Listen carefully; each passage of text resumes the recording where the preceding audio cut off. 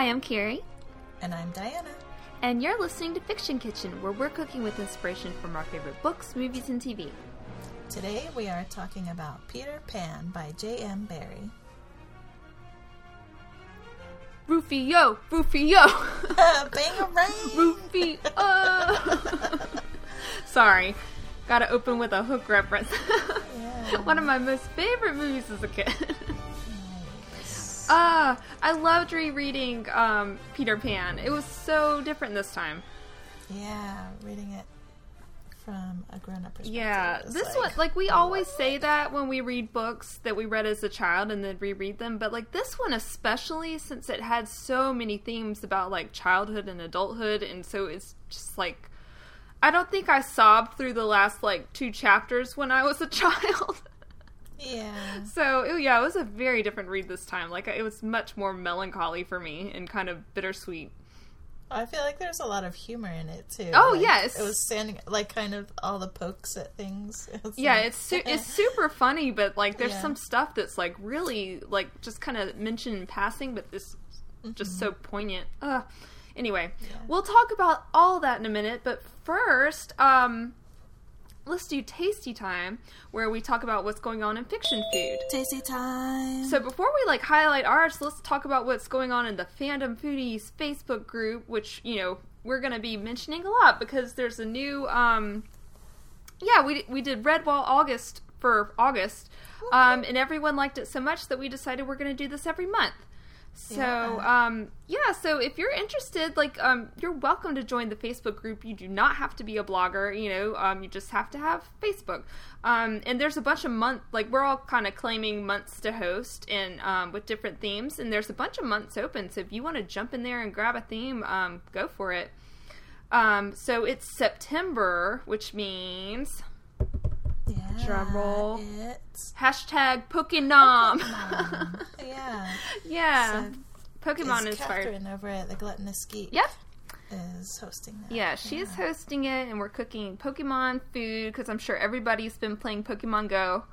I know you have. How's your how's your training going? It's great. Well, I haven't trained much, but... like, I haven't really hit up the collection's going well. But yeah, my collection is going well, and I walk Amelia to school now. And I mean, now that school started again, we're walking to school, so I'm like, let me hatch those eggs. Yeah. So. I've been taking a walk, like, every night after the kids go to bed. I'm like, wow, I'm getting some exercising and hatching some eggs. Nice. And catching them Pidgeys. So. Oh, Pidgeys, get out of here. Yeah, but I think, everybody's got some, like, fun ideas of stuff they're going to cook for Pokemon. So check out the hashtag Pokenom this month, and you're welcome to participate. Yeah. All right, so what are you thinking about talking about? So, September is also a celebration for Roald Dahl. So it celebrates... Who we love. What would be his 100th birthday. Oh, nice. So he was born in September. And so there are different activities going on in the UK and the US, but specifically food-wise, many bakeries and eateries will be having, like, special Roald Dahl book-inspired items. And so you can go to roalddahl.com to the U.S., like, activities happening in the U.S. section. And there's Delicious Delights. Ooh. And it has a list of some of those. So, like in New York at Ample Hills Creamery, they're going to have apple cider ice cream inspired by Fantastic Mr. Fox. And then... there are a few places in New York, actually. I wish it was like... I mean, I don't know if maybe some local, you know, maybe not as high-profile places might have something too. But, yeah. But yeah, so let's see a place that's not New York. Bruce Bogtrotter's chocolate ice cream at Cool House in Los Angeles. Hornet Stewed in Tar. Yum. At the Flower Bakery and Cafe in Boston. Nice. So if you're in any of those places, check it out. There's also at Voodoo Donuts, and they have several different locations. They're having Yeah, we have them here. yeah, and then also just kind of a well, I don't know. I don't know what words to use, but Gene Wilder passed away just recently, and so just a couple of days ago. Yeah, it's like so it's kind of it's still fresh, and so then bringing up Roald Dahl, it just makes me think of Gene Wilder. Of course, he was. Yeah, Willy Wonka. I feel like he was the perfect Willy Wonka. He really had was. a whole episode about that, and yeah, so just in memory of him. And now there's this celebration. So yeah, in September, eat some fun, awesome food that Willy Wonka would enjoy. Yes, Willy Wonka would approve. Yeah. All right. And what is your tasty time? Mine is Ochikeran, who has a website and YouTube channel called Create Eat Happy.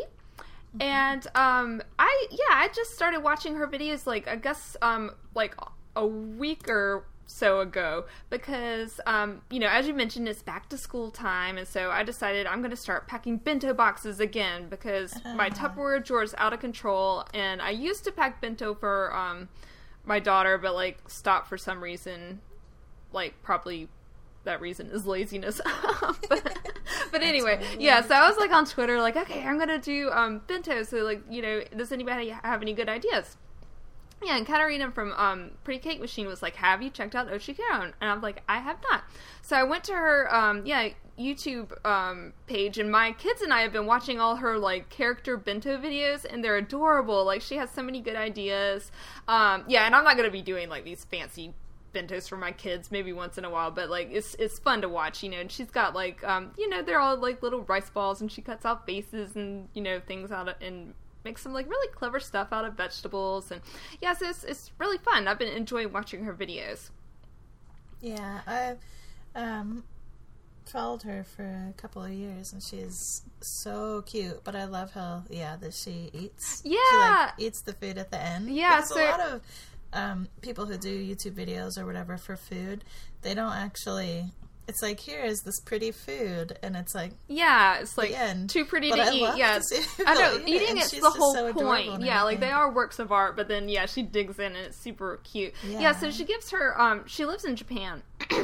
And so she gives the recipe in English, but then, I love the structure of her videos, but then she'll start talking in Japanese with subtitles while she eats it, and she's so cute. She's always oishi! Oishi! Yeah, on everything. Yeah. And you can hear her little baby babbling in the background. Yeah, so it's really cute. I like her a lot.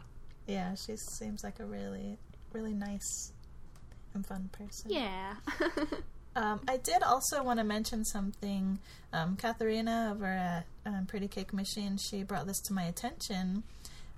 So remember we were talking about the dog Nut from Steven Universe, and I was somebody else do it. But she brought to my attention that Rebecca Sugar actually ate. She on Rebecca Sugar's Instagram anyway, last May, 2015 May, she shared a picture of a couple of dog nuts on a plate. Oh, nice! So I don't know if that means she ate them or yeah, I'm sure she did. You can't have a dog nut in front of you and not indulge. Yeah.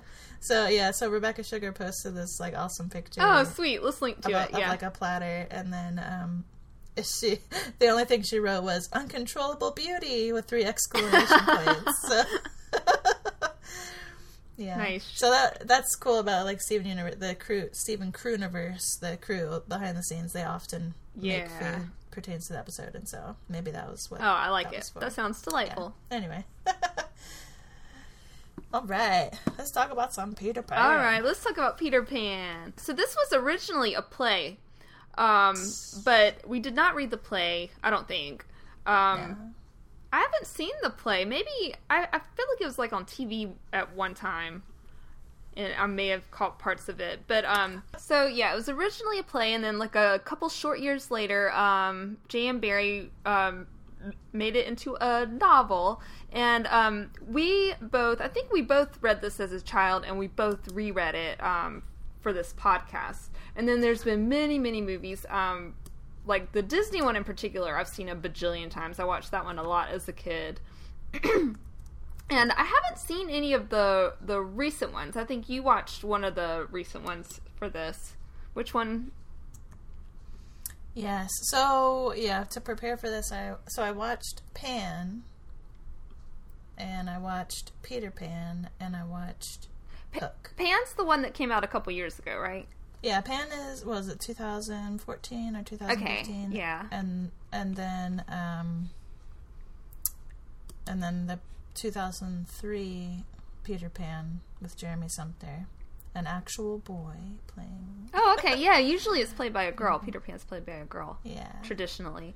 Yeah, and I don't think, just to briefly mention, like, there was the recent musical, and it's kind of hard to get a hold of, so we didn't end up watching it for this. Oh, do you mean the 2014 Peter Pan Live? Yes. Yeah, well, I found it on YouTube. Well, like, I found bits of it on YouTube. Well, no, it was the whole thing, but it was like, anyway, but I didn't really want to watch the whole thing because I didn't really like it. Oh, okay. So I just kind of like, I watched various parts of it. I would like, I don't know. Yeah. Like, I liked seeing Peter Pan, like the person who played Peter Pan. But yeah, I wasn't. I just remember all the controversy around it because this work in general, like, go ahead and mention up front. We always got to make the disclaimer because it seems like everything we read's got some kind of element in it that's kind of gross. But yeah, like there's the problem with Native Americans and how they're portrayed in this book. It's like really cartoonish and not good, especially like in the Disney version. They have an awful song, and there's some not good stuff in it, but most of it's enchanting and charming. So, like, I think we'll focus on that part as we're talking about it. But yeah, I don't remember reading it as a kid. Oh, okay. I mean, it might have been read to me, but I don't know. Like, I don't remember personally reading it. Oh, okay. I definitely read it, and I think I was, like, a little bit of an older kid. Like, I think, maybe, like, middle school I read it.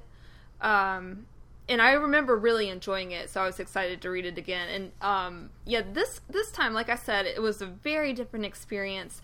It is super humorous, and there's, like, a lot of, like, absurdist stuff that that I, kind of glossed over the first time. But then, there's, like, a lot of little lines that, like, were just really kind of sweet to me, just about the nature of childhood. Yes. Like... It's very insightful. And it's kind of to the point, and pretty... Like, one in particular, like, when Wendy has convinced all the Lost Boys to go back and find their mothers, she's kind of put this sense. They've all forgotten their mothers because they've been away for so long, but she's kind of put the feeling in them to return. And so they're like, okay, we're going, and they just assume Peter would go with them, and he's like, no, I'm not going, and they're like, okay. So, like, they didn't really care about it too much, and it's just like, yeah, kids are just kind of like that. It's not they're, like, thoughtless or mean, but they do really cruel things sometimes just out of being a child and not thinking about other people, Yeah, they'll toss their dearest ones to the side or something like that. Yeah, J.M. Barrie describes it as being heartless. Yeah, but it's not how we think of heartless. It just means it's just like you're kind of have a singular focus. Yeah. But very much that children are very like they only think of themselves basically. Right, exactly. Like, their focus is always inward. Yeah, and he does outright call them selfish like several times. Yeah, but it's just like an observation. Yeah, it's not like childhood and development, like right, like they're just kind of in this stage where it is all about them. Mind development. Yeah. Yeah, and it's fine. Like that's normal. I was really impressed and like kind of tickled with how, the way that it's written. And it's very much like the old British matter-of-factness. Yeah. Like, it's very really fun. love. The humor is mostly from taking things to their logical conclusion, or, like, play on words. Like, kind of like, not as crazy as the Alice in Wonderland stuff, but that same type of, Yeah. I guess, And also like humor from skewed logic or something like that, you know? Yeah. Like taking things to the extreme and making it very matter of fact, like right. Like describing children and like I think when I read it the first time, it was insightful not too. odd to me at all that their nanny's a dog. Yeah. Like it's not. It's like, and it gives an explanation for it in the book. It's like they didn't have a lot of money, so they had to get a dog as a nanny. And they knew that was a little weird because they always worried about, or, Mr. Darling in particular is always very concerned about, like, what the neighbors will think. So, oh my God, they're so poor, they have a dog as a nanny. So, but then Nana is described as being very human-like. Right. I mean, but then we're reminded that she's a dog. Yeah, she's a fantastic, attentive, nursery, Yeah, but then she would, like, scowl at the other nannies in the park, right? Like when they would not pay attention to their and kids, she would follow them home she would and follow berate and them. tattle. Yeah, she would tattle the mothers that the other nannies weren't taking good care of the kids; they were neglecting them. She may have unknowingly saved some babies from becoming lost boys. Right, exactly. Yeah, because that's the origin of the Lost Boys. They're babies that have fallen out of their prams. Are there any lost girls? No, they're too smart to fall out of their prams. They're too clever, yeah. oh yeah, there's a lot of like gender stuff in this book. My goodness. Like all the Lost Boys are boys. And Neverland is like a Valhalla for little boys. Yes. They just kind of run amok, and then Wendy is there to be their mother because she's a woman, so she has all these like womanly instincts, and she's so sweet and she's so maternal. I really love Wendy in this book, and she's like so gentle and nice with all of them, so I really enjoy that. And at one point, though, they do say that Captain Hook has some feminine qualities in his darkness, because he has, like, an instinctual thing, So it's not all just, like, men and women, but it's kind of more, like, masculine and feminine qualities that keep being harked upon. Yeah, well, because Smee was, like, endeared to all of them, and he was, like, sitting at his sewing machine. And right. Like, yes, I think he's saying the pirates are a little, like, flamboyant and girly. So. Yeah. But yeah, you're right. It was just the, like, qualities as opposed to, anything else, which is kind of cute. Also, so I read the sequel. So there's only one official sequel, because the Greater Street Ormond Children's Hospital has the rights, and so they're the ones who say, whether something like a movie can be made and that sort of thing. Right. Well, but of course Peter Pan is in public domain now, so that's why there are a lot of retellings or like reimaginings. But anyway, years ago the hospital had a I don't know if you'd say a contest. I guess contest is the appropriate word. But anyway, so a lot of people entered to have their story chosen to be the official sequel, and they chose Peter Pan in Scarlet by Geraldine McCaughren. And it's really good. Oh, interesting. Is Scarlet like one of the descendants of Wendy, I guess?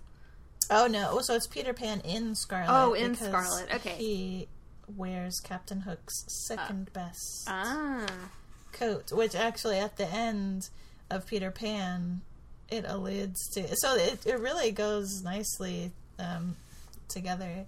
Because at the end of Peter Pan, you remember that, they had beaten the pirates and had gotten the Jolly Roger, and that Peter was being the pirate captain. I mean, he was pretending to be that, and then Wendy was sewing up from Captain Hook's clothes, like was sewing Peter up an outfit. even though she didn't really want to, but but speaking of gender, like Toodles Toodles becomes a girl. one of the Lost Boys. Well, Toodles becomes a girl in Peter Pan and Scarlet. Oh, really? Interesting. So, yeah, which is like, wait, what? What does that even mean? So it's the old character. It's the characters from the first book, but they become children again. It's like 20 years later. Oh, okay. But they become children again because there's something wrong with Neverland. And, but they, you know, they're grown up, so they can't get to Neverland, so they have to become children. And so, yeah. So anyway...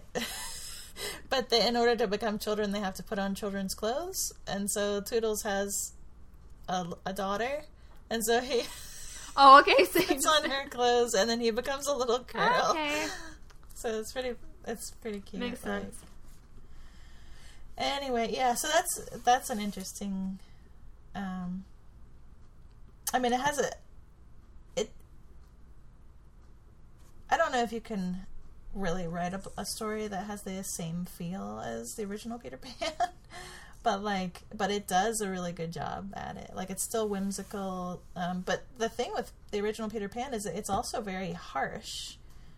Like, I mean, there's a lot of murder. Like, it is. Michael like kills a pirate little baby Michael, and then at the end when they find their dad sleeping in the kennel.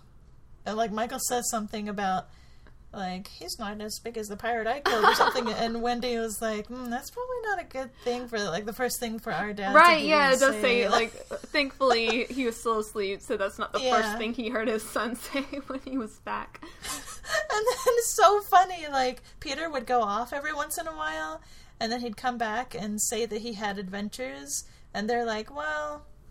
Maybe he did, maybe he didn't, but the one way they could know is if they found the body. It's like, no body, no crime. Like, no body, no adventure. Yeah. But so... Yeah, so there's there's lots of death in this book. Yeah, like the pirates, like, ravaged the Native Americans at one point and, like, kill almost everybody before they swoop in on the Lost Boys. Tiger Lily got away, but... Yeah, and like, I think in movies that I've seen, you're kind of left with this feeling that, like, oh, things are just gonna continue there over and over again. But no, in the book, like, Captain Hook dies, and when Wendy returns and Peter Pan doesn't even remember him because he lives in the moment. He truly does. You know, he does. And poor Tinkerbell's gone. Like, fairies don't live very long. So yeah, things actually change in Neverland. It seems like. I mean, I don't know if like the second book overturns all of this, but from what reading the first book, it seems that unlike what I've seen in movies, that it's just kind of this perpetual place where things just kind of happen over and over again. Like, things change in Neverland. It's just Peter Pan is kind of in the he's the one. He doesn't experience the change. He just kind of is either there's no future or past for him. He doesn't grow up, but he doesn't kind of I am youth, I am joy. Yeah, and he doesn't he doesn't have a past either. You know, he just kind of lives in the moment. Well, it's interesting because so now everything is kind of blending together. So I read 2 books and watched 3 movies, kind of 4, like, so it's like everything's kind of blending together. But yeah, so Peter Pan is the one that doesn't age, but the Lost Boys, they age more slowly. Oh, okay. But everything else, but like Neverland never was the place that time forgot kind of thing. Right, because like when but it has kind of become that when Wendy, John, and Michael show up there, it's kind of like it's an amalgam of their dreams of it, like they've had thoughts about this place, and so it's like Fantastica. Exactly. It's like when they go there, it kind of becomes like what you've dreamt about and what you've made it, because they like all, Wendy's wolf even found her, right? Like she had a wolf there. They all had an idea of like what, which is cool, what kind of house they would live in. Like they all had, and like the mermaids and like all this kind of stuff. Like they had an idea of what it would be, and it turned out it was. So it seems like if another child were to go there, it would kind of change to their vision. Yeah, well, so which is interesting because at the base of all this, it's about death. Like, it's interesting just kind of like knowing some of the background, and like some of the origins of the story or of the play, but then it's not like strictly from that, but so just reading it and knowing, I mean, we'll talk a little, like, being kind of vague right now, but like, yeah, but like Peter Pan himself, it's like he's pretty much like a force of nature, kind of like he's kind of not human, you know. Mm-hmm. Like if you were to encounter another race, like another, like a magical, like a race of fairies or whatever, like they would be other. Do you know what I mean? Yeah, like that sense of, and Peter Pan is very much like that. Like he was a baby, like born in the mainland, as they say, but he was never raised by anyone. So right, and his story is really heartbreaking, and so I think it's kind of like about the things in life that will change you. You know, like when he goes back to see his mother, like the window's barred up and there's another little boy sleeping in his bed, you know, so it's almost like she's gone on to have more children and forgotten about him, so he's like, fine, I'm gonna forget about her. Like, mother suck. Yeah, and then there's also a moment where he's fighting Captain Hook and Captain Hook falls down, and like Peter Pan's all about fairness, you know, so instead of just like striking him down there, he reaches out to help him up because he wants the fight to be fair, and Captain Hook bites him, and his reaction is just like one of like pure shock and hurt, you know, because like children don't expect that unfairness to happen, you know, like, so when something unfair happens to them, they just can't even process it, and that's what changes people. And so yeah, there is some like commentary about that in the book, so that was another thing that was really poignant to me, because it's kind of funny, like he's fighting Captain Hook and Captain Hook bites him, you know, but it's really sad because it's like, this is why, you know, this is why children lose their innocence, is because when the world becomes harsh, you know. Yeah, so. And it's that he has such a bad memory though, so it's like each time some unfairness befalls him, it's as if it's the first time. Yeah. So he forgets about it because he's like ever childlike, and so, you know, he's always going to have that reaction. Yeah, and it is also interesting, like, the connection that he has with Neverland itself. So it's like, and I feel like different iterations have maybe pushed this theme more, but that, like, Peter Pan can't leave Neverland because then Neverland would cease to exist, like that kind of thing, but it's, you know, that the island or Neverland responds to him or is somehow just inexplicably connected to him, like with the weather and things like that. And now, like... Yeah, like when he left to get the kids, like, things were still going on, but it was different, you know, and they kind of started to wake back up when he returned. But anyway... Yeah, exactly. So maybe we can talk a little bit about how J.M. Barrie began thinking about Peter Pan. So, like, he first wrote The Little White Bird, which has a section of, like, Peter Pan in Kensington Gardens, which later was, like, made into a play, like, kind of changed and made into a play, and then that was put in... Anyway, it's like there are these different versions, but the first mention of Peter Pan was Peter Pan in Kensington Garden, which is just a little section in The Little White Bird, which is actually a grown-up book. So, the reason why I mentioned death earlier was because when J.M. Barrie was 6, one of his older brothers died, and it happened to be his mom's favorite son. So, which is kind of sad to say. Like, there were a bunch of kids, but out of all of them, I'm not sure how many there were, but there were brothers and sisters. Like the one that died just before his 14th birthday while ice skating was the mom's favorite. So she kind of drifted away from the other children and from little Peter, who was on, I said Peter, from little James, who was only 6. But he tried to, cheer up his mom, and sometimes he would, like, put on his brother's old clothes, and, but eventually, I guess she started to come around a little bit more and interact with him, and they would come up with stories, about the son who died, about, James's brother who died, and because the mom said basically that she imagines that he will be a little boy forever. Like the son who died will remain like 13 forever because that's when he died. And so that kind of got them thinking about, like, well, if he existed somewhere, if he is existing somewhere, is he having adventures? So they would kind of come up with stories, and that would, help the mother to feel, a little bit of peace about it. Anyway, but Pan, because the Pan pipes. Yeah, he plays the little Pan pipes. Yeah, and it's interesting because, so then there's the god Pan, though, which is, sometimes he is seen as like a satyr, or a faun, but yeah, like half man, half goat.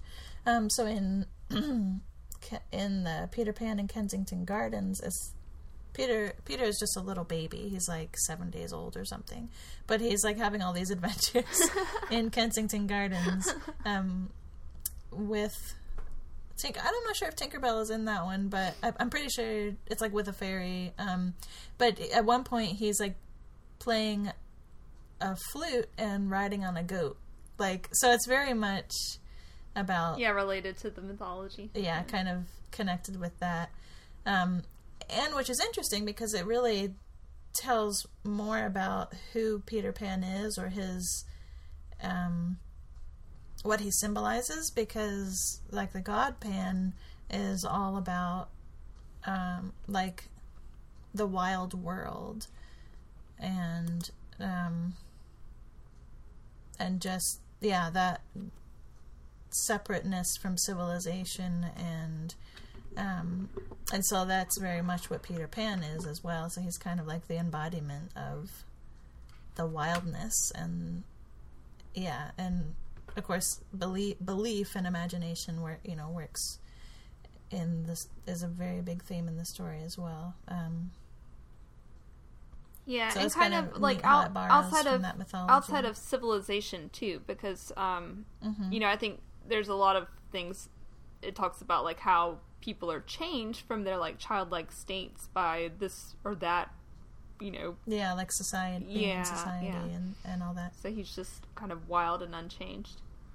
Yeah, that's why he lives in a tree. Oh man, that story's so sad. Like I can't even. Sorry, I'm like. You can imagine how fun it would be though. Oh yeah, I know. At least as a kid, it'd be like, what, awesome! Like, I still want a tree house, but like, yeah. So, and it's also, it really neat that it's just mentioned briefly, but that Wendy's mom, Mrs. Darling, at the beginning of the book, when Wendy is mentioning Peter Pan, I think that's what it is. Mrs. Darling says that she like vaguely remembers something from her childhood about someone named Peter Pan who guides children part of the way in death. Like, right. And so in that sense, Peter Pan is like a psychopomp, which I love that word. It's such a weird word. What is it? I don't know that word. Psychopomp. So like a harbinger of death, okay. Or like someone who would guide you, guide your spirit. Oh, okay. So that's, yeah. And the fact that he plays the pan pipes, like, it reminds me of, not the Pied Piper. Oh, right, and kind of like lead children away from their parents. Oh, I was gonna say, so on Once Upon a Time, the TV series, things, the fairy tales get really mixed up and convoluted and stuff, but there's a whole season or half season about Neverland and Peter Pan. But at one point... Oh, did they go there? Well, yeah, they do, but they make that parallel that Peter Pan is also the Pied Piper, or like leading children away with his music and stuff. But yeah, but in that, Peter Pan is bad. Like, he was a bad father who, like, abandoned his child, who happened to be Rumpelstiltskin, and yeah, spoilers for anybody who hasn't caught up, I guess. But like, I can't follow this. And then he became young again. I don't know. It was really, yeah. Like, Peter Pan is so. Yeah, apparently, Captain Hook wasn't actually the villain, like the main antagonist originally. Like, I'll have to dig deeper, but this is what it was like, 25 facts about Peter Pan, one of those things. But it was like that Captain Hook was more of a minor bad guy, and Peter Pan was actually the villain. Oh, okay. And you can kind of see that. I can totally see that in the story. Yeah. I mean, because honestly, Captain Hook doesn't seem that bad. And what's very cute, too, is like... It's tragic. He and Smee, like, want a mother, and they want one to come be their mother. And that's why they... So they're honestly, like, very childlike in themselves. And, like, when we get into food, like one of the only detailed descriptions of a food is part of their, like, crazy their devious plan. crazy convoluted plan to like lure the Lost Boys away. Yeah, so like we'll talk more in detail about food, but like their plans are so silly. Like yeah. The whole thing where Tinkerbell gets poisoned is because Captain Hook has snuck into their house, and Peter's just sitting there. But he can't get in all the way. Right? Yeah. Well, Peter's sitting there sleeping, so rather than kill him there, he like puts full of cockiness. He puts poison into his cup of water that's right there, and so when Peter wakes up, he's about to drink it, and Tinkerbell has it would have been perfect. Right, figured out the plan, but and drinks it herself. So, but yeah, like, Peter was right there sleeping. He could have killed him, but, he's like, no. I have this master... Well, because he couldn't get in the house all the way to reach Yeah, that's true, yeah, because they had, like, very small... If he had a pistol or something, though. Right. Which seems like he would as a pirate, but whatever. Yeah. So, But, yeah. Yeah. Which is dumb. But anyway, in the Disney movie, they made it into a bomb. But I wonder, like, an explosion. But I wonder if that was because it's like, poison, like it's too... Oh yeah, I forgot they... Disney's not going to touch that. I forgot they changed... Well, a bomb is so much so much worse than poison, I feel like. But I wonder why they... Well, because it's like the present, it's very cartoon. I mean it is a cartoon movie, but like, it's the present wrapped in a... Right. Like a bomb wrapped in a present, right? Like, I watched it a few years ago. Yeah, and Tinkerbell, like, grabs it. So I'm trying to remember. So it's very much like what has been in other cartoons. Flies away and with stuff. it. Yeah, perhaps. So maybe. I think that would be more touchy, like, nowadays, They probably would make the reverse choice, but like in 1960 whatever, when they animated it, then it's probably less controversial than it would be now. Yeah, so it was more explosions and stuff were more comical. I don't know, right? But yeah, and poison maybe was just too subtle for kids. They thought for I don't know, but yeah. Yeah. Plus, you got to bring Tinkerbell back to life with clapping. I know. But yeah, so Peter, which is interesting because somewhere, I don't know if it's in Peter Pan, because everything, like I said, is blending together for me, but that Wendy is the actual hero of the story. Like, she saves the Lost Boys from themselves and from Peter. Right, because he would have it, that they would just stay with him forever, and he tries to bar Wendy and John and Michael from getting home. Like, he has a change of heart, but he would keep them forever. That would be his choice. And he's really very selfish. Like, everyone's in love with him. Wendy, Tinkerbell, the mermaids, like, everybody wants his attention and affection, and he's kind of, like, unable to give it to them. He's a child, he's thinking about himself, and that's all he can kind of process, so... And he manages to steal the kiss that's always in the corner of Miss Darling's mouth. Yeah, that means she gave him a thimble, yo. Yeah, so sweet. It was full of thimbles. Her mouth is full of thimbles. But, but yeah, so it is interesting to, like, look at it that perspective, because, that Peter Pan is actually... Well, it's because he's not... I mean, he does, like, at the end, he does have a heart and realize that Mrs. Darling needs or wants Wendy more, like that she isn't going to get over not having Wendy. Right. And so that's like showing his heart, but for the most part, yeah, he's yeah, like you said, he's just not able to be like show humanity. I don't know. Like, it's really interesting. And it even says that he has to call the Lost Boys sometimes, and he will. Yeah, it's really weird. And so, but in Peter Pan and Scarlet, they address that he banishes them, because in the book it doesn't say specifically that he kills them, but just that I don't know if they use the word call or it's something where it's like, we don't know how, and then also, like, if they're not the right shape for the tree, he will...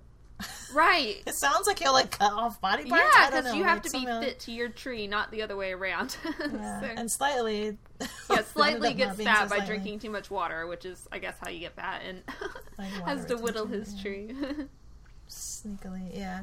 But yeah, because it's not that the Lost Boys don't age. It's just that, yeah, they age more slowly. And so they do eventually get to...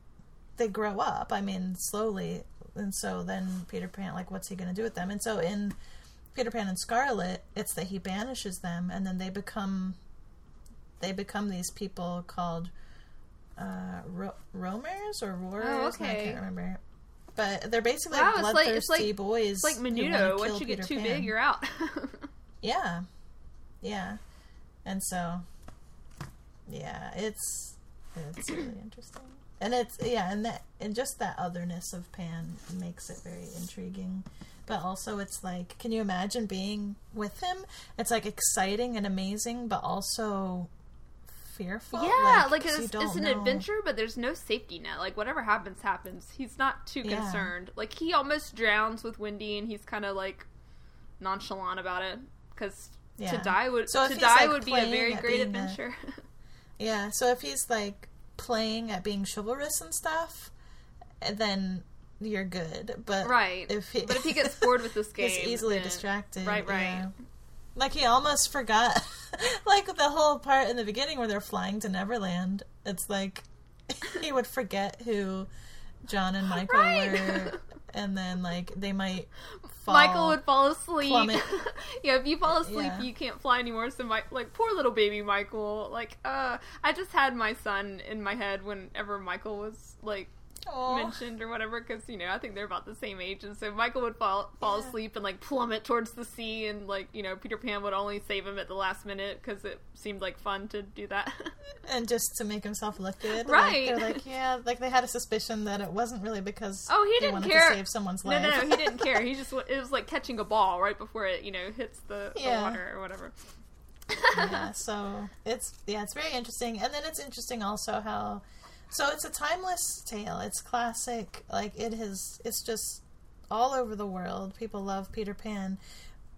But, I don't know how many people have actually read the original book, but, a lot of the iterations that we've mentioned, they take these ideas of Peter Pan and kind of, they kind of make Peter Pan more human, or, more approachable and more lovable. Mm-hmm. Which I think is also partly why he's in the psyche of the world as a loved character. Yeah, but I think I know what you mean. He is like a child, or like nature. He's neither good or evil. He's just, he is what he is. Yeah. And so there is a cartoon that I remember that I loved watching. It was back in the 90s. I think it was from 90 to 91 or something, but it's Peter Pan and the Pirates. Okay, I don't know if I watched that.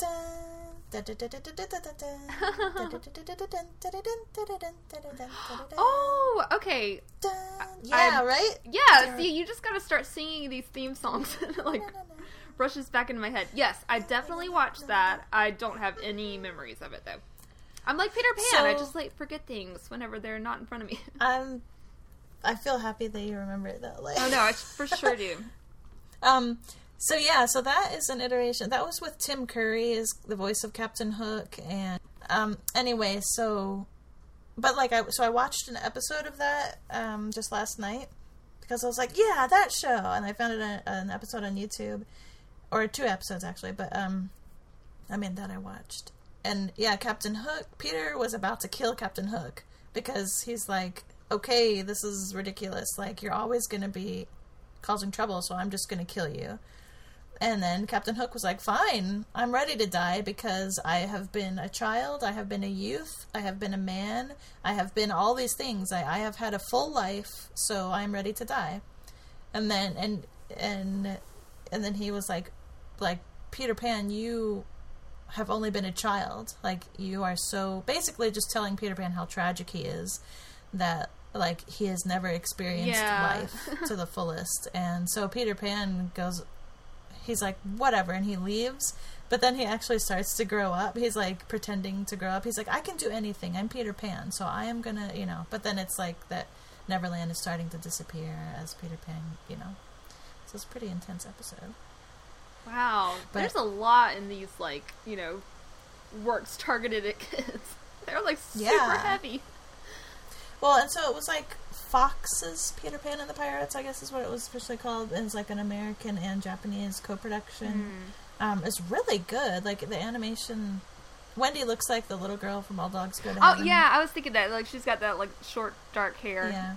But, like, everything has changed to not be confused with Disney. So, like, Captain Hook has white hair, like a white powder wig, and, like, Peter Pan has a brown suit. A brown outfit and long stuff. hair. Kind of. Yeah, like a mullet or something. Yeah. Hey man, it was the 80s. He's like all browns. Yeah. But yeah, so it's interesting. So there's that, and it's really good. It's on YouTube, guys.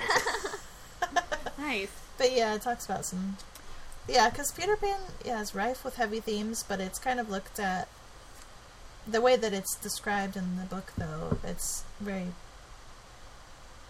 It's kind of addressed lightheartedly in a way, or it's very light. Briefly, and like I said, I didn't even pick up on all this when I read it the first time. So it's very layered. Like you could definitely enjoy like the silliness and the adventure as a child, and then like as an adult, it's like, whoa, it's got some stuff. Yeah. So, well, we've been. Let's dive in. Yeah, I was about to say we've been talking a while, so let's get into food. I think we both took a bunch of notes. Let me tell you the scene I referred to earlier, because there's only there's mention of food several times, but there's only one that's kind of like detailed out, which is Captain Hook's genius plan to get the Lost Boys. I'm sure he comes up with like a different crazy plan every day of the week. But here's the passage. So here's his plan. To return to the ship, Hook replied slowly through his teeth, and cook a large, rich cake of a jolly thickness with green sugar on it. There can be but one room below, blah, blah, blah. Sorry, he's talking about their house. And he's like, we'll leave the cake on the shore of the Mermaid's Lagoon. These boys are always swimming about there playing with the mermaids. They'll find the cake and they'll gobble it up because, having no mother, they don't know how dangerous it is to eat rich, damp cake. And he bursts into laughter and says, aha, they will die. So yeah, this is his plan, to make like a lovely cake with green sugar and leave it at the beach where the boys play and have them eat it, but it's poisoned. So yeah, and it'll work because they have no mother. Having a mother would spoil this plan. So I know, darn those mothers. Yeah. I'll read part 2 of the story. Okay. So what happened? So yeah, you're right. That's like the most standout. I loved it. Cake with green sugar. It sounds lovely. Yeah, I imagine it's like lime, or because they're like on an island. Oh, that's right. So maybe it's like a coconut cream cake with like lime. Yeah. Okay, so part 2 of that. We could tell of that cake the pirates cooked so that the boys might eat it and perish, and how they placed it in one cunning spot after another, but always Wendy snatched it from the hands of her children. See? Darn that mother, like, yeah. ruining evil plans. So that in time it lost its succulence and became as hard as a stone, and was used as a missile, and Hook fell over it in the dark. Oh, the best. Nice. Okay, yeah, so... So related to that, Brighton Taylor made a version of the cake. She did, of course like, she chocolate. did. I haven't seen that. Yeah, we'll link to it. She did Nice. a big chocolate cake with green sugar. I think she did do like lime sugar. But yeah, this was one of the foods that stood out to me. I'm like, I instantly want to make it because I made. Oh yeah, it is coconut too. Coconut chocolate mud cake with green lime sugar. Yeah, and that's what that Brighton sounds made. perfect. That sounds like exactly what it would be. Awesome. Yeah. But like, so when I was reading this, I was like, yeah, I want to make that cake. But I was like, oh yeah, but Brighton already made like a really awesome version of the cake. But like in my mind, I don't necessarily see chocolate. Because a while ago, I made a coconut cake for Cubby from Jake and the Neverland Pirates. Oh, I remember that. Yeah. But it was like a super simple. Oh yeah. It's just like a box cake, like a Speaking poke of cake. spin-offs, yeah, that's a good one. Yeah. Jake and the Neverland Pirates. Na, na, na, na, na, na, na, na. Come aboard me, hearty. Yeah, these were good little pirates. Yeah, Good little pirate they're kids. cute. The pirate princess too. Gold doubloons. Yeah, that's a good show. And they do have some episodes with Peter Pan in it where he like makes a guest appearance, and his song when he loses his shadow, and he's like, I can't fly, I can't fly, I can't fly. I'm like, oh my gosh, I'm crying. Oh, Like, it's really good. It's really good episodes. Okay, yeah, so I do want to make my own yeah, your own version. poison cake. but I would do like a coconut cake, like not chocolate, but like I'm envisioning, the way I envision it is just like a fluffy, like really, because they call it like it's a moist cake. What do they? I don't know if they use the Ooh, you could do like a succulent coconut tres leches or something, you know, because yeah, basically that's like what a spongy cake, you know, but then put like coconut milk, and then with like coconut cream, like whipped cream in the middle with some fruit. I love it. Like mango, well, not mango for you, but and then like maybe banana and kiwi. But I was thinking to do the sugar, to make it green sugar, because I've done the, you know, where you color sugar with food coloring, and then you like stir it up with the food coloring, and then you let it dry, and then you break it apart. So I was thinking like I would like to do that, but make like liquefy like a few bits of kiwi fruit and lime.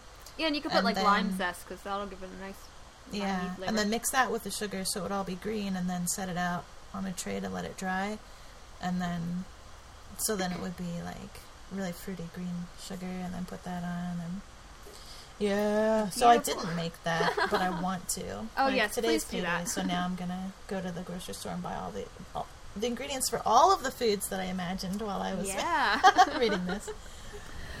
So one of the other big food things in Peter Pan is not like a specific food, but like the way they eat food, which is by pretending. So sometimes they eat real food, and sometimes they eat pretend food, depending on what Peter Pan's in the mood for.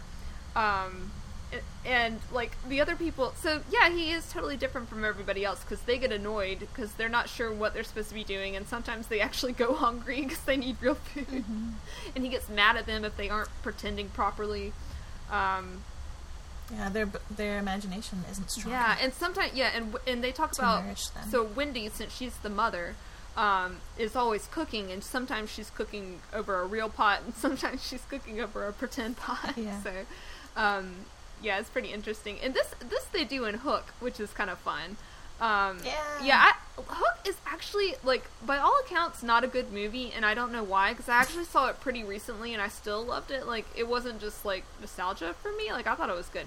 And I especially love, they take a ton of details from the book, and not necessarily, like, I feel like the Disney movie took one handful of details, and then Hook took, like, another handful of details. Like Captain Hook's always saying, good form, you know, that's straight from the book, and, you know, like, of course, there's some actually named Lost Boys, which they don't do. But yeah, like, so one of the scenes in Hook is that there's a pretend meal, and so, you know, Robin Williams, like, I think I watched this, like, right after he died. I had, like, a Robin Williams film festival. And this is one of the movies I watched. So he's like Peter Pan, who's gone back to the real world and grown up and forgotten about all this like life of carefree adventure. And so he goes back to Neverland, and they're supposed to be eating dinner, and there's like all these empty plates and stuff on the table. So once he like kind of jogs his imagination, he's able to see this like gorgeous feast in front of him. So yeah, but that harkens right back to the book because they do that a lot. They have pretend feasts, and there's like a pretend tea party one time, and they mention actual foods and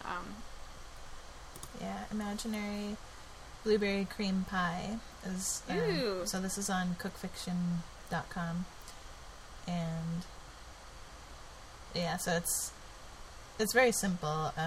That's like with, of course, because you have to have whipped cream because it's all very like creamy, but also super colorful. But in this one, they use fresh blueberries and cream cheese and ricotta and then whipped cream topping with different colors. Oh, nice! Because I think one of the things that was actually mentioned was like cheesecake. I think. So the twins began with cheesecakes. Curly is taking both bread and butter and honey. They're all tattletelling to Wendy that all the other ones, all the Lost Boys, are not eating their pretend tea correctly. They're like, cheesecakes. I can't even imagine how exasperating to be their mother. That cool, scene where in the book that it kind of goes into kind of sheds more light about the make-believe eating. It also, so it's that Wendy kept her nose to the pot. So their chief food, so this is outside of imagination, their chief food was roasted breadfruit, yams, coconuts, baked pig, mammy apples, tapo rolls, and bananas, washed down with calabashes of popo. But like you were saying, but you never knew exactly whether there would be a real meal or just a make-believe, and all depended on Peter's whim, because he could really eat if it was part of a game. But then they talk about stodging, but he could not stodge just to feel stodgy, which is what most children like better than anything else. And then make-believe was so real to him that during a meal of it, you could see him getting rounder. Of course it was trying, but you simply had to follow his lead. And if you could prove to him that you were getting loose for your tree, he let you stodge. But I guess that means you were getting too skinny to fit. Well, your tree wasn't a perfect fit for you anymore. Yeah, so I think stodge means gorge yourself. Yeah. Maybe. Yeah. Okay. So that's kind of interesting. Apparently, that section about the food was inspired or taken from another work of fiction. This is from Peter Pan Reimagined, a comparison of Brahms' The Child Thief and Jan Barrie's Peter Pan. So in a section, they're talking about that food scene, and let's see. So it's nearly an exact duplicate of the food mentioned in the book Type B by Melville.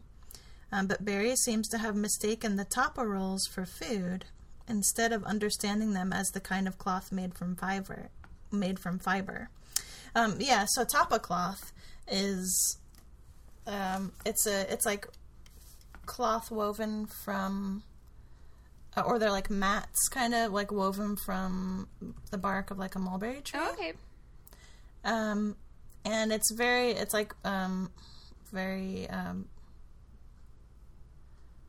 prevalent in the Pacific Islands, Polynesian, Pacific Island cultures.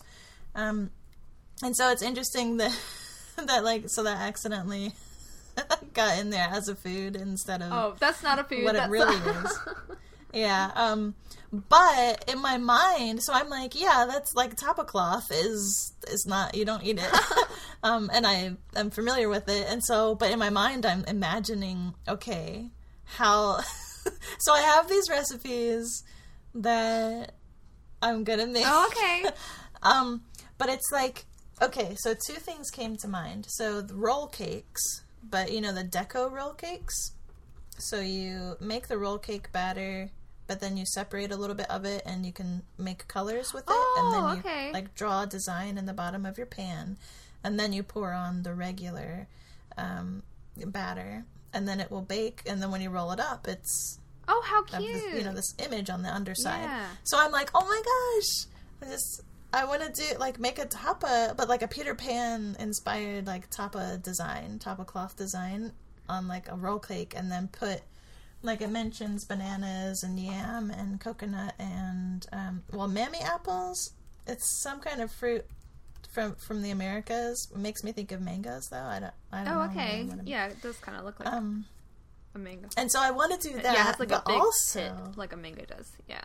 Yeah. But also, I would love to make, you know how people do the pancake art or like pancake designs? So, and maybe not necessarily make a pancake, but some kind of like flat fry bread, but have a pattern on it. Kind of like how people decorate or like do patterns on pancakes. So that it looks like a tapa cloth, but then do slow cooker pork, like shredded pork and with yam and coconut milk and apples. So do like a shred of that and then roll it up in the pancake type of thing. So I'm like, oh my gosh, I want to eat that. That's a good idea. Yeah. Actually, when you were talking about the bark, I was thinking like, you know how people like cook stuff in banana leaf? You know, I wonder like, you know, if it could be like not edible, but like kind of the cooking vessel. I don't know. So maybe tapa rolls could be, that it's what they're eating on. Yeah, or like you cook in like husks or stuff like that. Yeah. But also tapas is it Spanish or like from Spain or Spanish for, but it's like like the little snacks you eat. Appetizers or something. Yeah. So you could always also imagine that. Yeah, but I think that's like rolls. Totally different word origin. So I know, but I just mean like. But hey, you know the writing style's so playful and loves to conflate this stuff. So it would kind of fit. Yeah.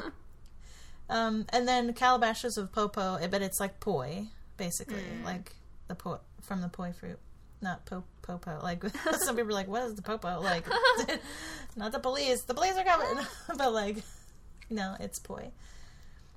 But yeah. Nice. So that's some good like tropical island food they're eating. Yeah. So I want to make all of those things. Oh yeah.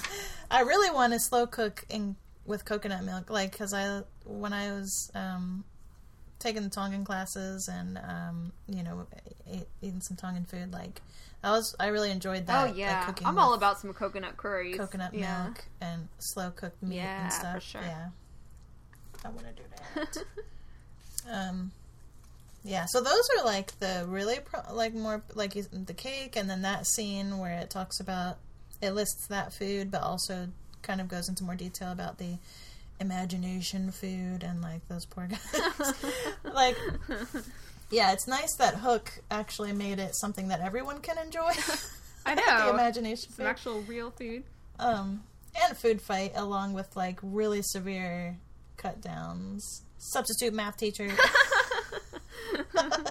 My husband can quote like all of those cut downs. Like Hook is one of his all-time favorite movies. Nice. He's like, this is love the that best movie. Peter Pan movie ever. I'm like, well, technically, like it's an imagined sequel. But like I said, it takes so many details that like I'm kind of like okay with it being canon because it feels like it could be in continuity. Well, they don't explain how Hook survived. Yeah. Like if there wasn't the last chapter of Peter Pan, which there's all these details that make no sense if in that world, you know what I mean? Otherwise it would be okay. Yeah. Well, which is interesting because in some of the reimaginings or whatever of Peter Pan, it's that yes, Peter Pan is essential to Neverland, but also Hook is essential to Neverland. Like, there always has to be... Basically, like it's like there must need to be opposition. A good and evil force or whatever. Yeah. Like, there always has to be Peter Pan and there always has to be Hook. I like the way you were talking about it earlier, like Hook being kind of a second tier villain, like just another one of the people there, I guess. And like it's really more like Peter Pan and Neverland kind of being its own thing, because I think that makes more sense, and especially like the Hook that's in the book, because he is like he's a lot like softer and less villainous, I would say, than like most of the ones that are portrayed in movies and stuff. I feel like the movies feel like they need to have a main villain, whereas this Hook is very silly, as you can see, has very like crazy childlike plans to like for destruction. And then like just the fact that he wants a mother just seems like he is just as, he's like kind of on the level of the Lost Boys. They all feel this longing for someone to take care of them, basically, that Peter just doesn't get. So yeah, my favorite so far, like if I had to pick a favorite Peter Pan movie or in that vein, it would be the 2003 Peter Pan with Jeremy Sumpter, just because like Jason Isaacs is Hook. Oh, okay. He does such an amazing job. Oh, I know what movie you're talking about. I haven't actually seen that one. Oh, it's so good. I'll have to see it, because I heard really it was good.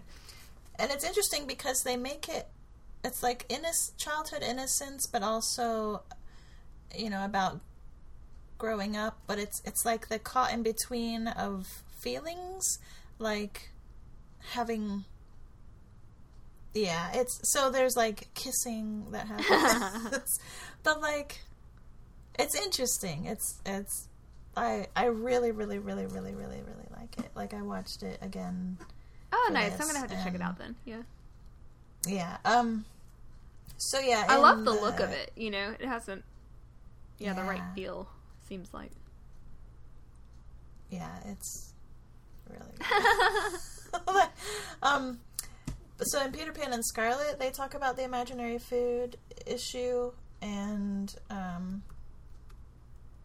like it because they're on this big journey and they're like traveling across Neverland, and like they're in a desert, and so but Peter Pan is losing his imagination, so even he is not filling up, and so getting food becomes a real issue. Can't just pretend it away. Yeah. So that like that's a good book. But yeah, other food. Oh, one thing that comes up a lot is medicine. So yeah, like I was just gonna say the medicine. Yeah, not specifically like a food, I guess, but the FDA would consider it. I'm just kidding. So like ingestible. Yeah, exactly. So like it first comes up like when they're talking about Nana the dog. Like she has all these like folk remedies. She uses rhubarb leaf and kind of scoffs at these like new. Yeah, I want to make rhubarb. Yeah, rhubarb. Oh no, rhubarb leaf. Rhubarb. That's what the Lost Boys would call it. Rhubarb. I want to make that tea. Yeah. So she gives them like rhubarb tea, which seems like it'd be sour, but also good for your health. And then, Mr. Darling takes some kind of medicine, which he thinks he doesn't like it, and he's being a big baby about taking it. So, of course, like, Michael's trying to take his medicine, and Mr. Darling's supposed to be setting a good example, but he's being just as much of a kid about it. And Mr. Darling. He's pretty ridiculous, but, he's funny. And he puts his medicine in Nana's bowl, and Nana, like, drinks it thinking it's milk and makes a face, and no one thinks this joke is funny, and he gets all like hurt that nobody thinks this joke is funny. And then he kicks Nana out. Yes, he's awful. No, he is like a giant child, Yeah, he's just he's like Peter Pan. Yeah. That's like what Peter Pan was. Exactly, yeah. So that comes up, and then of course so Wendy, when she becomes their mother, Peter Pan becomes their father in this like make-believe game they're playing, and they call each other mother and father, and he gets really worried one time. He's like, this is not for real, right? Like, this is just pretend. And she's like, yes, it's pretend, but I think she's taking... But she wants she's taking it much more seriously than he is. But she gives him his medicine every day, just like her mother gives her father medicine every day, but it's just like water that she's pretending is medicine. Yeah. So she makes sure he takes it every day like a good wife. Yeah, and then we already mentioned the poison scene. Right. But, like, Captain Hook, he always keeps a vial of poison on his person if he's ever taken alive. So if he's captured, like, he can kill himself. Man, it's kind of dark for kids' book. But it's, like, boiled down rings from the people that he's killed. So it's like a yellow Oh, so it's like a gold liquid. like if you drink. Yeah, that's how it's, in the book, that's how it's described. Right. But in, like, Peter Pan, in the 2003 film at least,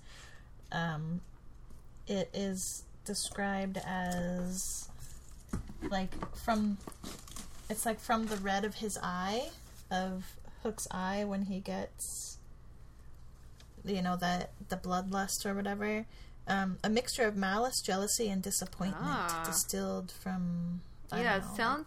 sounds pretty toxic. Yeah, so it's red in that one, but yeah, in the book it's yellow, and then in other iterations it's green. But of course, that's like all green is evil because Disney has made it that way. Like, I don't know, but so that so that was interesting in the movie. It's a mixture of malice, jealousy, and disappointment, and then. Also, yeah, the boiled rings or melted. I can't find the passage. Yeah. But yeah, that was interesting. It's like, yeah, they're physical possessions. So like when Hook kills somebody, he takes their rings off, and then he like makes. Yeah, that's pretty cool. Because like, a lot of those killer people take kind of like a token of their kills. It's like wearing a necklace of teeth or something. What does Peter take? Their clothes, apparently. Oh, okay. Here it is. Yeah, so it says, blended by himself of all the death-dealing rings that had come into his possession. So, like, I don't really know what a death-dealing ring is. I mean, I assume it's like death-dealing, so death-dealing rings.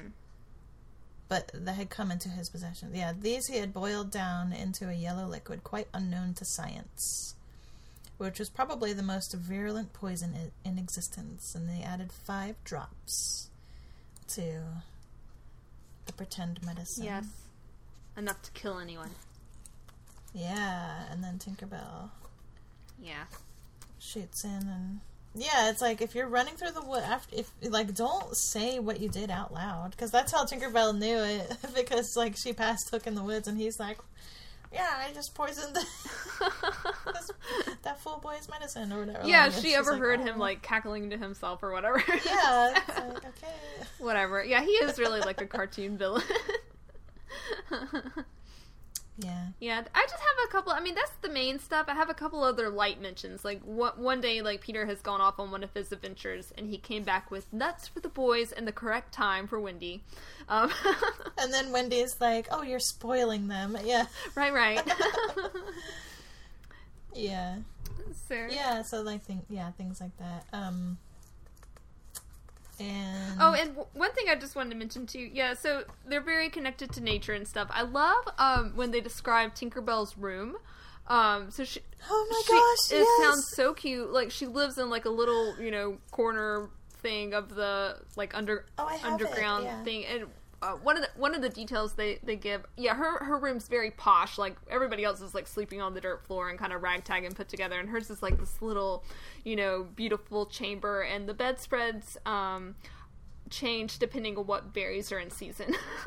So yeah, I was really impressed with that too. I'm glad you mentioned it. Yeah, it's like no woman, however large, could have had a more exquisite boudoir there you go. And bedchamber combined.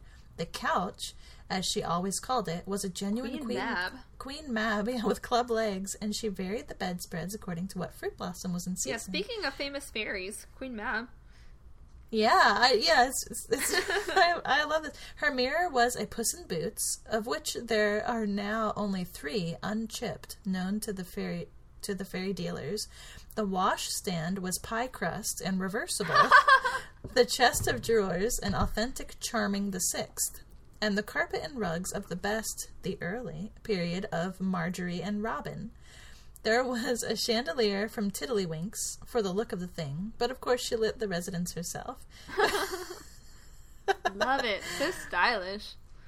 Yeah, it said, and her chamber, though beautiful, looked rather conceited, having the appearance of a nose permanently turned up. But I love this because it's to a T, basically, yeah. Yeah, it's like this detail that isn't given to other parts of this story. Right, like, you really have no idea what the inside of the Lost Boys house looks like, but you know every detail of Tinkerbell's little, Yeah, or the room. Jolly Roger, or Hook's room and his cabin in the Jolly Roger. Right. Or, yeah, like any of the. Yeah. So it's like, so when he got to her, describing where she or her little alcove, something took hold of him and Jamberry, and he was like, I'm gonna so something about a fairy having her own little room inspired him to kind of dig deeper in it and be more funny, but also it kind of shows that there's this whole culture. Yeah, it does add a definite richness to the world, to kind of flesh out something so minor like that. Yeah, and so it's like this other dimension or this little insight, and then now of course there are Tinkerbell movies and they're really good. They are really good. I've watched a couple of them. Ones. Yeah, the Never Beast is that made me cry. Yeah. So much. But yeah, so Tinkerbell has her own fan following and everything. But this reminds me of the fairy tale reimaginings, we talked about Ever After High and stuff, where they make the Hans Christian Dwyer, make those. So that's just like that, and this is from the early 1900s. Right. So, somebody was already doing that. Yeah. Just using the funny fairy tale terms to describe popular or styles of furniture or whatever. So anyway, so that just no, it's super cute. I thought it was super awesome. You were before your time, Jamberry. Yeah, and so thanks for mentioning that. I'm glad. Yeah, and I things that I tabbed also were things that kind of told about the other characters. But so Hook. So we mentioned that originally maybe he wasn't going to be this huge villain that he has become, or that he ended up being in this story that we know. But also maybe he was supposed to be a female. That was also one of the things. Okay, I told you he does mention his feminine nature. So yeah, well, which also that is kind of at the time his kind of society of person that he was. I think kind of went with that. But yeah, so it would have been a female pirate, which is interesting because the Sci-Fi Channel aired. Was it just called Neverland, maybe? But it was a prequel story. It was a little mini-series of Peter Pan, and there was... So, Hook wasn't bad yet. It was one of those, which is kind of what Pan, the movie Pan, is like. But anyway, in that Sci-Fi Channel aired Neverland, the villain was a female pirate. Oh, okay. That's interesting. I like it. Especially since there's so much commentary on gender in this book, so it's kind of neat that Peter Pan's traditionally played by a girl, even though he makes such a big deal about being a boy and not having he needs a mother or whatever. And then that Captain Hook has these feminine ways, even to be played by a woman in some iterations. So that's cool.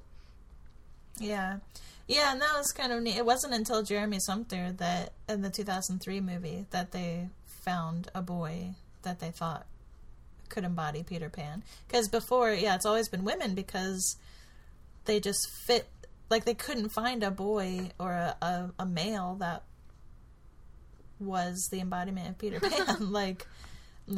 From the look and from the attitude, the spirit, and yeah, so that was interesting. So about Hook, so we learn more about Hook in the official sequel, the Peter Pan and Scarlet. And so but in Peter Pan, it says Hook was not his true name. to reveal who he really was would even at this date set the country in a blaze. Yeah, so apparently he's somebody famous that, like, in some kind of school, or, I called that part too, and I didn't know what he was talking about. So, historian, yeah, so exactly, and I think I briefly read something about it, but it was just like, I mean, I don't know who... So yeah, there are some historians somewhere who are like, oh yeah, it's this. Like, whatever was going on at the time. Exactly. Like, at the time, it would be like, oh, of course, it's this, like, public figure or whatever, but since we don't live in, like, turn-of-the-century England, we don't know who it is. Yeah. Well, and growing up, I had heard somewhere that Hook was, like, James Hook was actually about Captain Cook. I mean, like, that's where the name, or he was kind of modeled after Captain Cook, who was a real pirate. Yeah, okay, so I'm on Wikipedia right now. So Hook did not appear in early drafts of the play, wherein the capricious and coercive Peter Pan was closest to a villain. But pretty much, like, pirates were really put front and center in the book because, kids love pirates. Oh, yeah. Like, it would be more exciting. I heard you guys like pirates. We're going to put a bunch of pirates. Yeah. It says the character was originally cast to be played by Dorothea Baird, the actress playing Mary Darling. But the guy who was playing George Darling persuaded Barry to let him do the role instead. And which is interesting because, like, in the 2003 movie, Jason Isaacs was Mr. Darling and Captain Hook. So, like, in many iterations, the actor who plays Mr. Darling also plays Captain Hook. I was just wondering that because I wondered if I had, like, imagined that because I was thinking that, but no, it turns out it's true. Yeah. Well, and as a viewer, I always wondered if that was purposeful on Jan Barry's part. So, because it's like the world of make-believe, right? It's kind of like the Wizard of Oz, where, like, the real life people turn up, in the make-believe world, and, like, Mr. Darling's kind of a jerk in the real world, and then he turns out as this villain. So, and it makes sense. So I always thought that was kind of part of it, like, but it's not. See, that's why, reading the book, I didn't get that at all, because they were very different, but then, like, I feel like I had seen, like, either plays or movies where that was the case, or at least was aware of it. Yeah. So to reveal who he really was, so I don't know who he's really supposed to be. Okay, I thought you were going to tell us because I was so curious. I know. Well, I'm trying to find it, but Hook was not his true name. To reveal who he really was, this blah blah blah, and relates that Peter Pan began their rivalry by feeding. Yeah. So, but it doesn't say.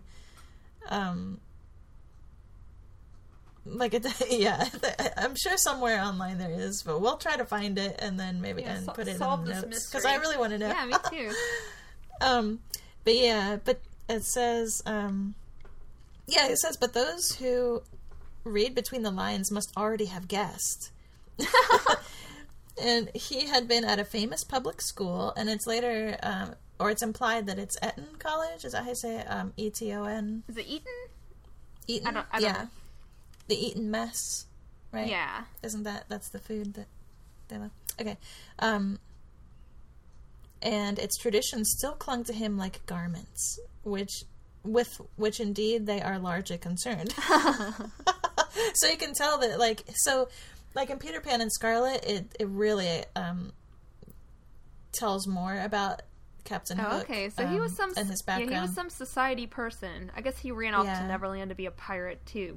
So his mom, it was like a posh, like his mom was super posh, and so like he was really good at sports at Eton College, and he always wanted his mom to, cheer him on and be there with him, but she was always too busy buying dresses and issues. Like sipping, alcohol or whatever with the dean or what, just like being fashionable in society, right. very, and so.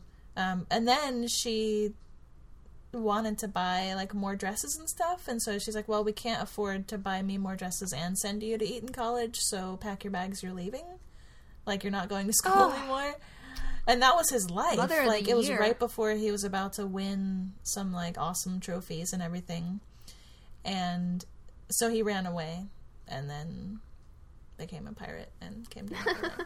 So, yeah. Basically, that sounds reasonable. Yeah, so he very much, so that explains, like, he was very much in that high society, right. And that's where a lot of his, his appearance, and because it says he's like a handsome man with black curls that look like candles, and, and very concerned with his appearance. Yeah. Okay, anyway, sorry, that was like... But yeah. And then, of course, we know about fairies, where they come from. Yes. And child laughs for the first time. Then it shatters. Oh, I love it. It goes skipping around, yeah. Yeah, and in fact, at one time, Peter Pan, when he laughs, it's described to be like a baby's laugh. It's like kind of like a gurgle. Like a gurgle, yeah. I'm trying to imagine. Sounds kind of like creepy and sweet at the same time. Yeah, like he really is ageless. Yeah, like, and he has his milk teeth. Yeah, his little pearly baby teeth. Which he gnashes at Mrs. Darling, yeah. Yeah. I love it. But also, like, it's supposed to be... I mean, it's based on the brother that passed away, so, like, 13. Right. And so a lot of people will envision him as, like, 12 or 13. Yeah, yeah. But then it's like, but the baby teeth, like... But maybe that's just... Well, that's the thing. Even if he was, like, like, when do you have your baby teeth? Like, 6. Even if... Which, I think he's older than 6. He wouldn't still have a baby's laugh. I think he just kind of takes some of these, like, childhood things, like... Right. So, yeah, I think he does seem to be more like 12 or 13. You know, I was picturing him. But then, there's parts of him that are still very childlike, yeah. Yeah. So. And also... there was some explanation for that in one of these.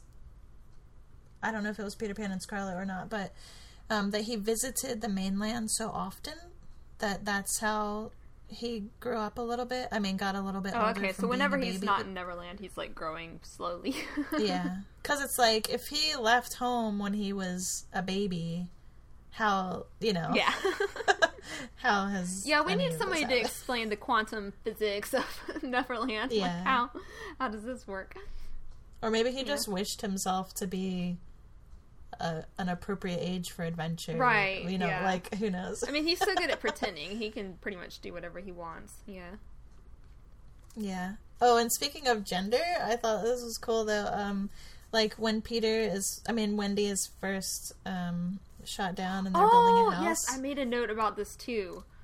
Yeah, there's like... Oh, no, go ahead. Go ahead. Tell us about it. So... Curly, said Peter in his most captainy voice, see that these boys help in the building of the house. Aye, aye, sir. Build a house? Exclaimed John. For the Wendy, said Curly. For Wendy? John said aghast. Why, she is only a girl. That, explained Curly, is why we are her servants. Well, there was also... And so, like, John couldn't, because he's Wendy's brother, he's like, ugh, she's a girl, or whatever, but they're all like, yes. Yeah, so there's a lot of chivalry going on, but, like, yeah. the part I had noted was, like, that same scene, like, so, yeah, she's been shot down or whatever, and, they asked Peter if they should move her into the house, and he's like, no, she's a woman, so we shouldn't touch her. We should build a house around her. So there was, like, a note about consent right there, like, she's passed out and they don't touch her because they're gentlemen, so, like, that's really, like, touches on stuff going on nowadays, so I thought that was, like, really interesting. So. Yeah, I love, like, all the chivalry and all of that, like, it's...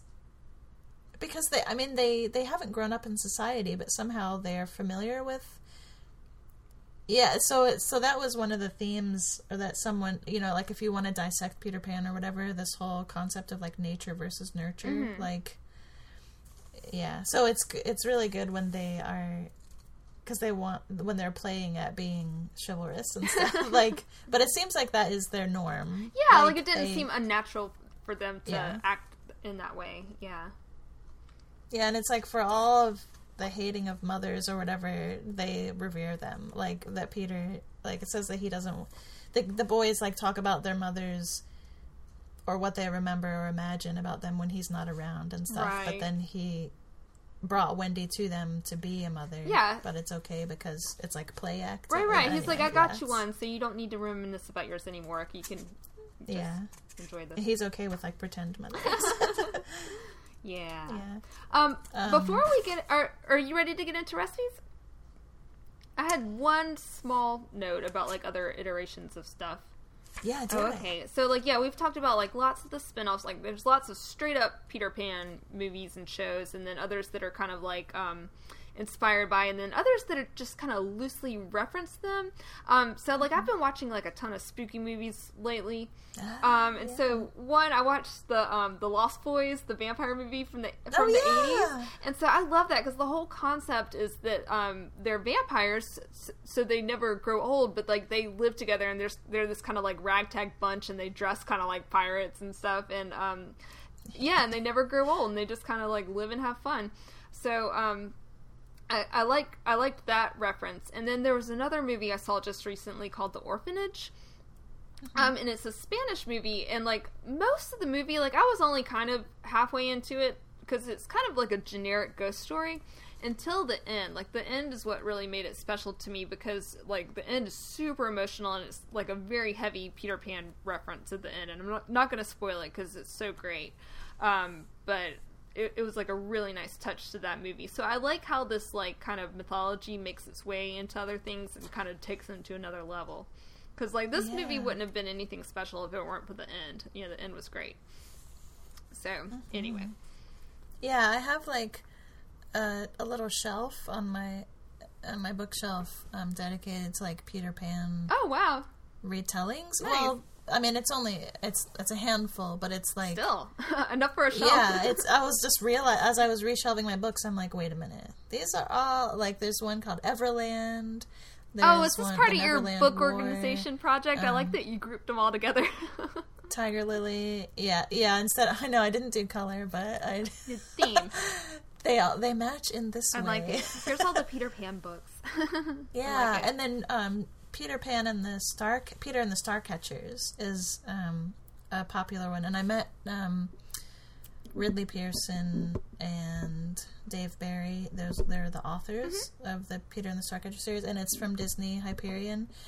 So like I'm really surprised that Disney hasn't done those as prequels to Peter Pan. Like those would be fun. Like I read the first one years ago when I met the authors. The only thing I can really remember is that like there was a ship with a sail made out of bloomers or something. I don't know. And then like it's about like stardust or like that's the Starcatcher's part. Oh, that's interesting. But it's like the forming of Neverland. Oh, I like it. Yeah, because like stars are apart. Like second star to the right and straight on to morning. And like Peter sneaks up on the stars and blows them out sometimes. So. I know. Oh my gosh. So I started to read Peter Pan like last year or something. Started to read it to my daughter. And so it's like a bedtime. Oh, nice. Bedtime, yeah, it's the perfect bedtime story. Sorry. Just one more small reference. Like in E.T., the mom's reading Drew Barrymore, Peter Pan. And like I think E.T.'s in the closet watching them or whatever, and it's the part where Tinkerbell gets poisoned and they start clapping to bring her back to life. Anyway, sorry, I meant to mention that one too. All right, but anyway, back to you're reading to your daughter. But that part about the stars, now I want to find it, but it was so eerie because it was the end of the chapter. And it was kind of a foreboding feeling as a mother, and I just finished reading it, reading it to my daughter. Oh, here it is. So as soon as the door of 27 closed on Mr. and Mrs. Darling, there was a commotion in the firmament, and the smallest of all the stars in the Milky Way screamed out, "Now, Peter!" Because Peter's about to go and steal the children away. I know. Man, he is such a villain. And that whole scene, like when he first comes and they're trying to decide whether to leave or not, it does feel very ominous. It doesn't feel like, oh, they're off on an adventure. It's like, oh no, this is gonna happen. It's more like, like you're saying. But it was just like, oh my gosh. Yeah, because it's nighttime and my daughter. Can you imagine being a parent and going out to a party and coming home and your 3 children are gone? And poor Mrs. Darling, like, sits by the window with it open and won't let it close. You know, she's waiting for them to come back. Oh, it's heartbreaking. But then, of course, Peter is all about consent as well. Like, but yeah, at the end, when because he's like, well, he's not going to keep a woman, keep a lady in Neverland against her will. Yeah, because they said, but they don't. The Lost Boys say to tie her up because she wants to leave. And he's like, nope, she wants to leave, then leave. You know, yeah, exactly. But then he does kind of rethink it, and it's like, wait, I'm gonna make it seem like her mom doesn't want her. but then he, you know. Yeah. We had talked about that, but yeah, yeah. So it's a great story. Yeah, it really is. It really is. But I do love the idea of like the mythology in it too. And yeah, so you mentioned, like, in Hook, you mentioned the food. Like, that's like one of the most memorable ever food scenes. And then when Maggie Smith, Granny Wendy, she's like, in a crisis, we English always make a cup of tea. Oh, love it. Yeah. And yeah, in Pan, it was interesting because, like, I liked the beginning of Pan because it was like war-torn England was the setting, and at the orphanage, and it was kind of like a, well, maybe not necessarily, well, it's like the Trench Bowl or whatever. Was it from Matilda? Is that the name? That's the mean teacher, right? Yeah, oh, okay. The principal or whatever. Yeah. Anyway, there's the nun, like the head nun is kind of like that. But, like, she's hoarding all the rations. So there's, like, gruel. They're having gruel at the orphanage, but there's usually bacon. Like, where's the bacon? We always have bacon rind or something. There's a war on, Peter. Rationing. Be lucky to have any food at all. Like, so that reminded me, of course, when we were talking about Narnia. Right. That episode. But it turns out that the head nun was, like, hoarding all of the, like, money and food and stuff, but it's like, where did she get all this money? They were, like, gold doubloons, and it turns out that they were, like, sky pirates that she was, like, selling the kids to, or whatever. Anyway, and then the movie just got really crazy, and, like, there was some Nirvana music being chorused by the pirates, and it got really weird, and... Yeah, this sounds wacky. Yeah, like, it was... like... I don't know. It was very colorful, and, like, diversity was an issue when it was, you know, about whitewashing the main characters. Like, because Tiger Lily was not Native American. That whole part, yeah, is so problematic. But, like, all the actors who were playing the I don't know what to call, like, the Indians, or, anyway, playing the tribe, they were all from different cultures, so that was like, it was definitely mixed ethnicity cast for them, but it was just the fact that Tiger Lily was not Native American, was played by a white actress, I think was what the big controversy was. Right.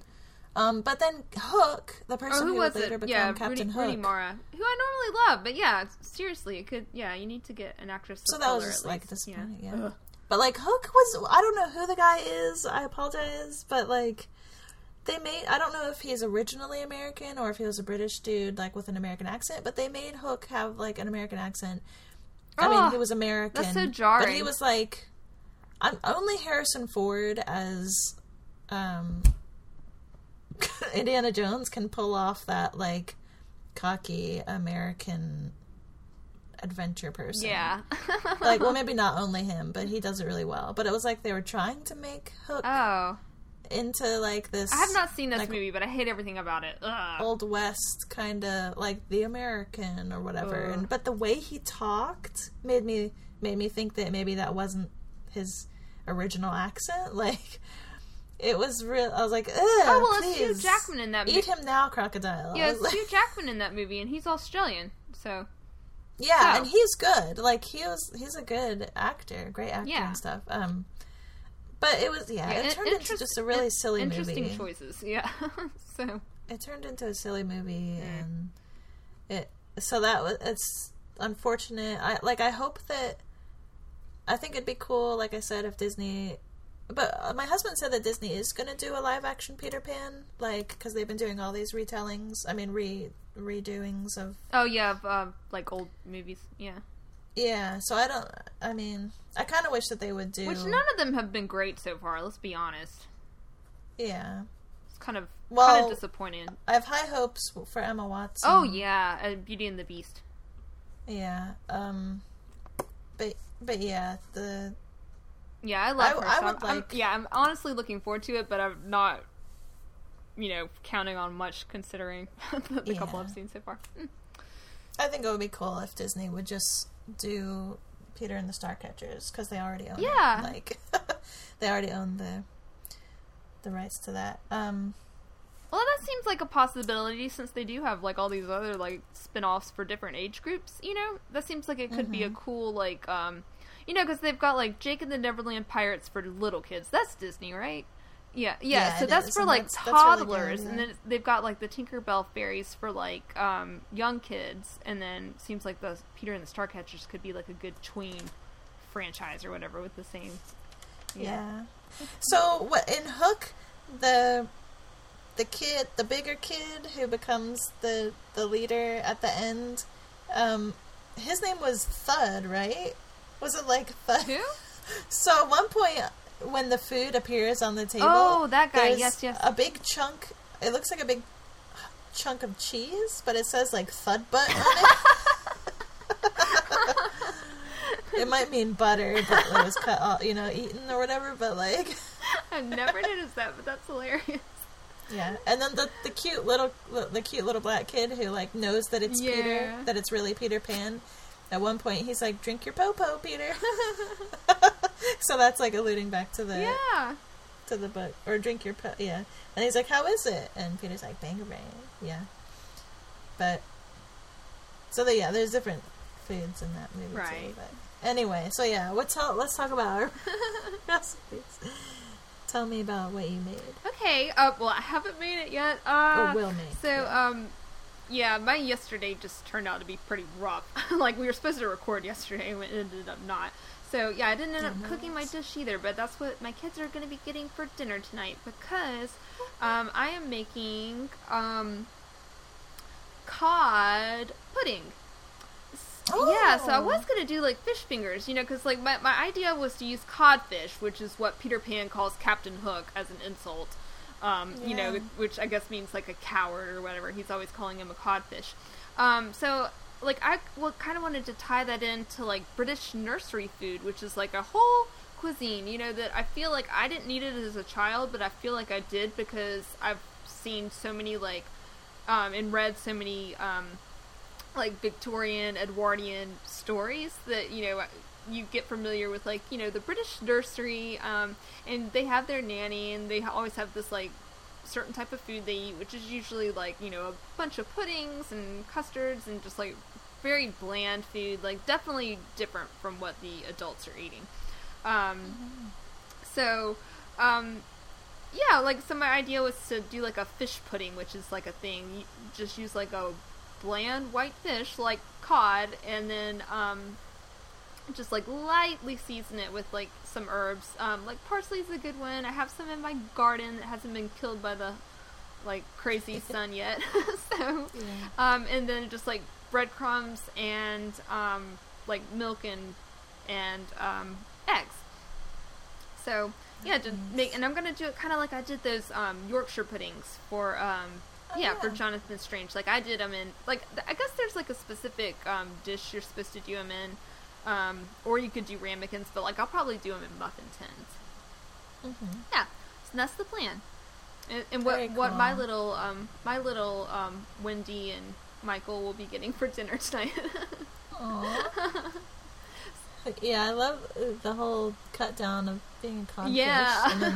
And then the pirates are like, have we been like serving under a codfish this whole time? Yeah. Like, and then Captain Hook was like, what if that was one of the cut downs at the table? Like, you're a codfish pudding. Right. There's nothing worse than being a codfish. Yeah. Very cool. So what about you?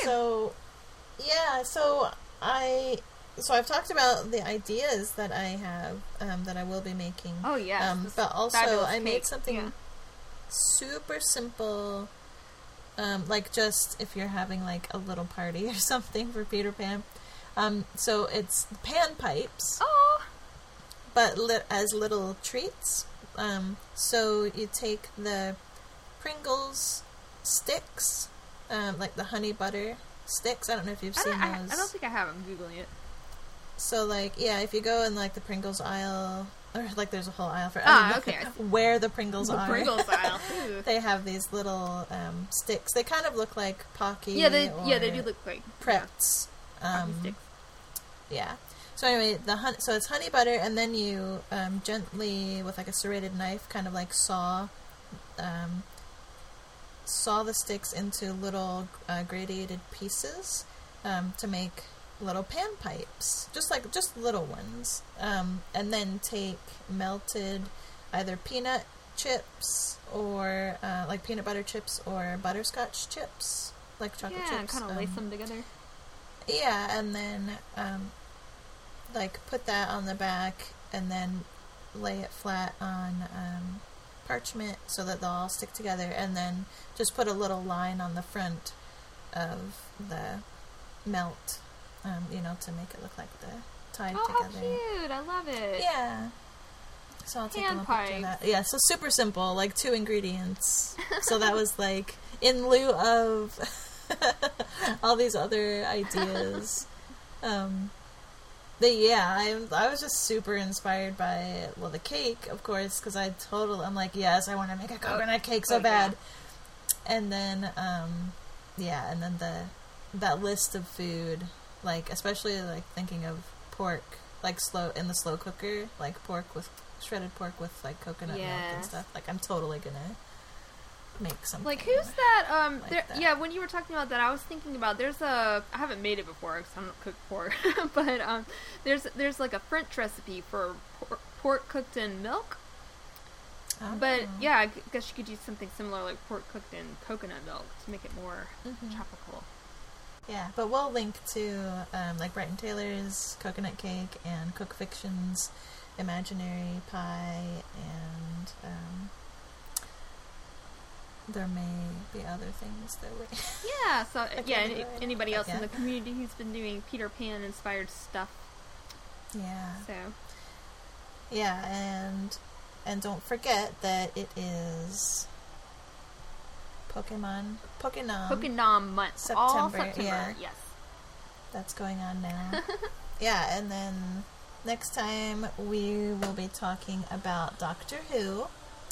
And then, after that, on October 1st, we'll be talking about practical magic. Yay! Yeah, we're doing spooky stuff all through October. Yeah, we're getting into your season. Oh, yeah. Season of the Witchman. Yeah. Alright, so, yeah, if you have a chance and you like this podcast, we'd love it if you would rate and review us on iTunes. And you can visit our website for show notes and recipes at fictionkitchenpodcast.com. Yep, and you can find us on other social medias at FKPod on Twitter and Fiction Kitchen Podcast on Facebook, Tumblr, and Instagram. And thanks so much for listening. And... yeah, you gotta prepare your sign-offs, man. I know, right? I'm just like, think of a wonderful thought. Oh, I like it. And think of a wonderful thought, but don't try to fly because you still need pixie dust. Right. That's only half the equation.